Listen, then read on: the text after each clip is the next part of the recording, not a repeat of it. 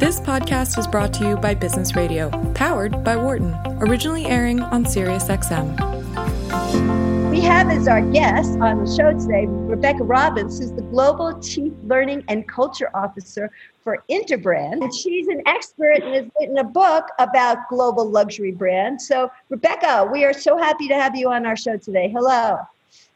Barbara, America, lovely to meet you. Thank you so much. It's great to be here. When you go back to sort of the origins of luxury and sort of the evolution of luxury through the ages, and that's one of the things that we did when we were writing our book, Meta Luxury.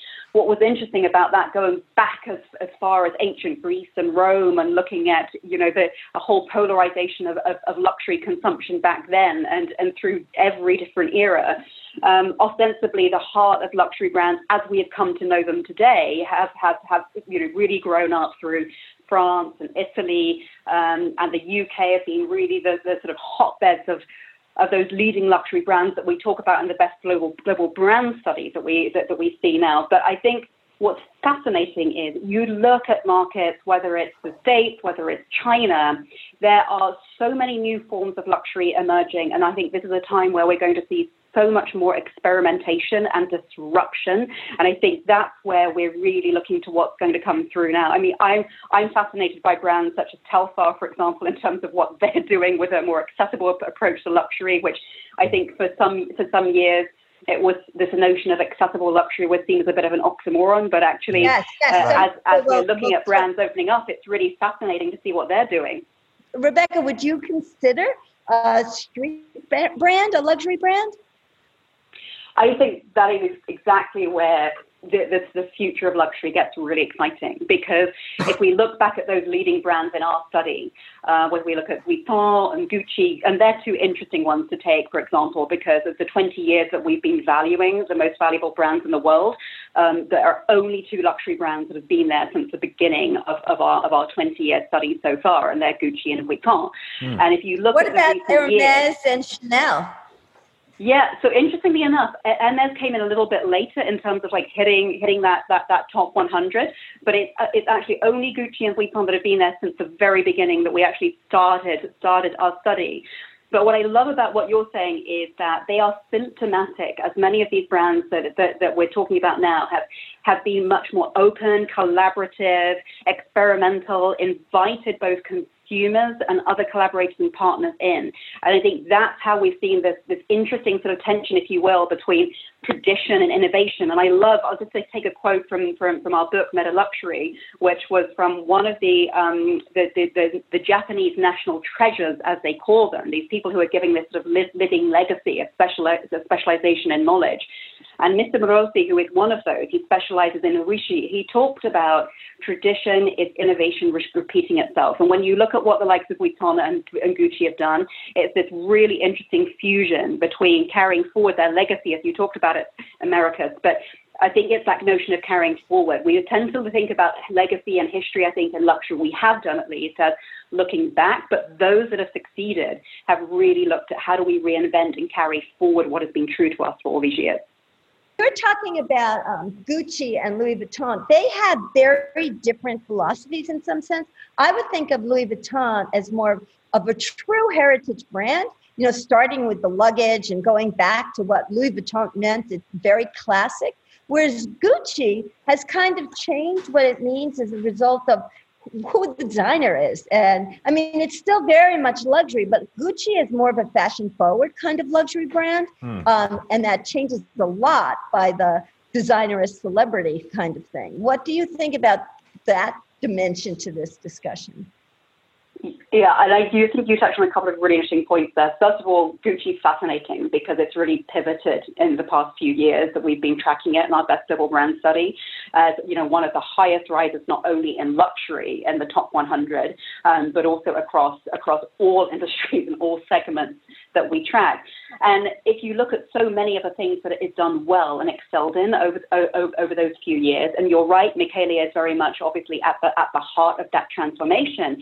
But I think it comes back to what we were saying at the beginning. It's about this logic and magic. So Bizzarri and Michele together, who really undertook this grassroots fundamental transformation of the brand, And that really began with connecting culture on the inside to what we call, I guess, the cultural zeitgeist. And I love the way they often talk about the brand as made by millennials for millennials. So absolutely, I think you're right on in the sense that it's much more fashion forward, but I think with a view to actually pivoting the brand into a much more inherently sustainable era for so many years. I mean, we've seen this. I think we were talking earlier on about brands that almost forgot their employees along the way. They'd been so used to chasing the next consumers, the next generations, the next influencers.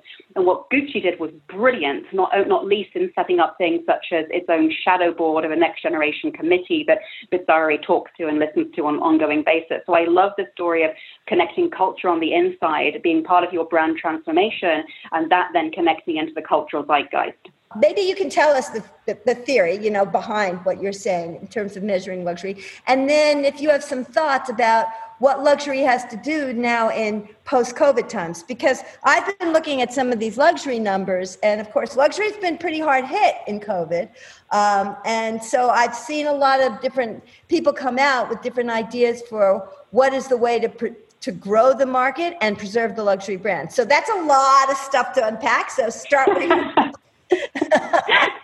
Barbara, I feel as though you've just opened up the stage for a conference here. This is great. Right.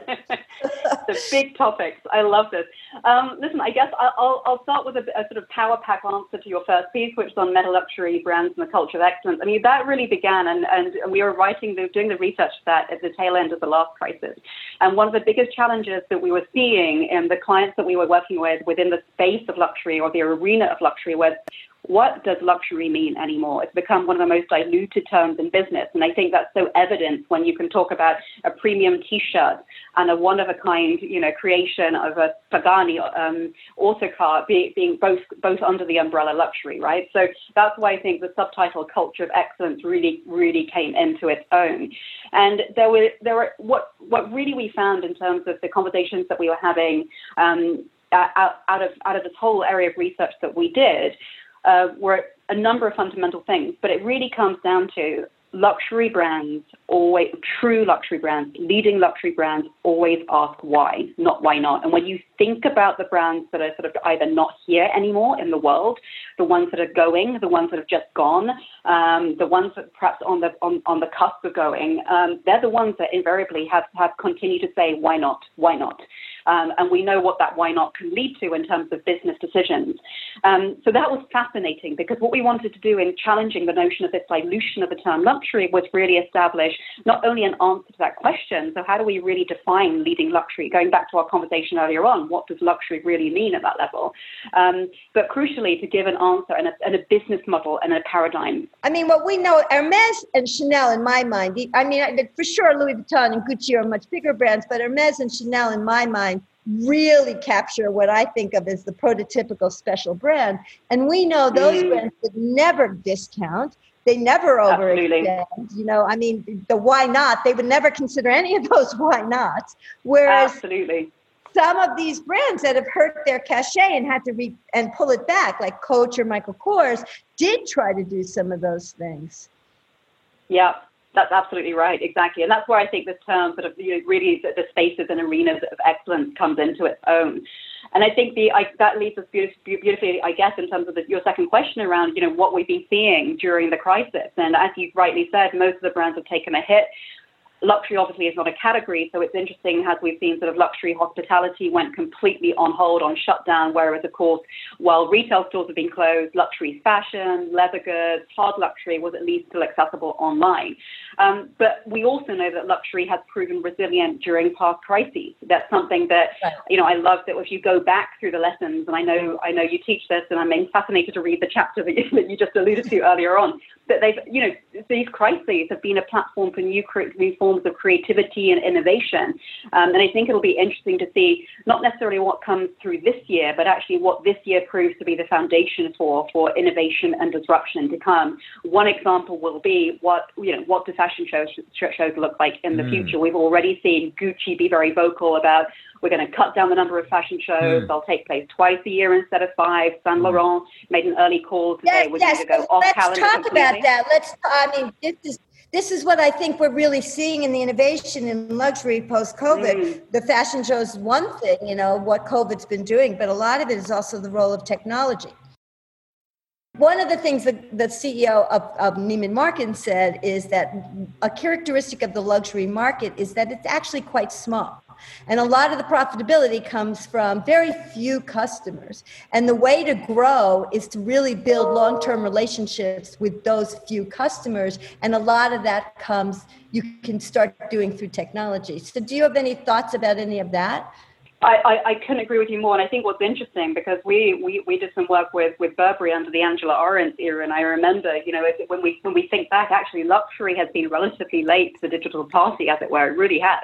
And at the time, Burberry was this pioneer in digital. It had the most digitally connected retail spaces, right? It was making those first moves in terms of tweaking from the catwalk and making things much more open and digitally connected. Of course, that era has since changed. He was genius in that, and that's partly why Apple hired her, I'm sure.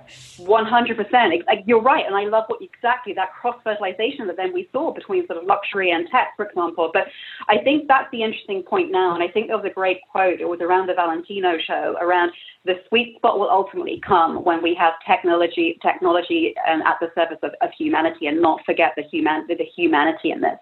And I think that's where some of the fashion shows that haven't worked as well, or some of the digital mobilization, or where in some cases actually it's still relatively absent, or indeed lagging behind. And it's been interesting, to your point. You mentioned Gucci.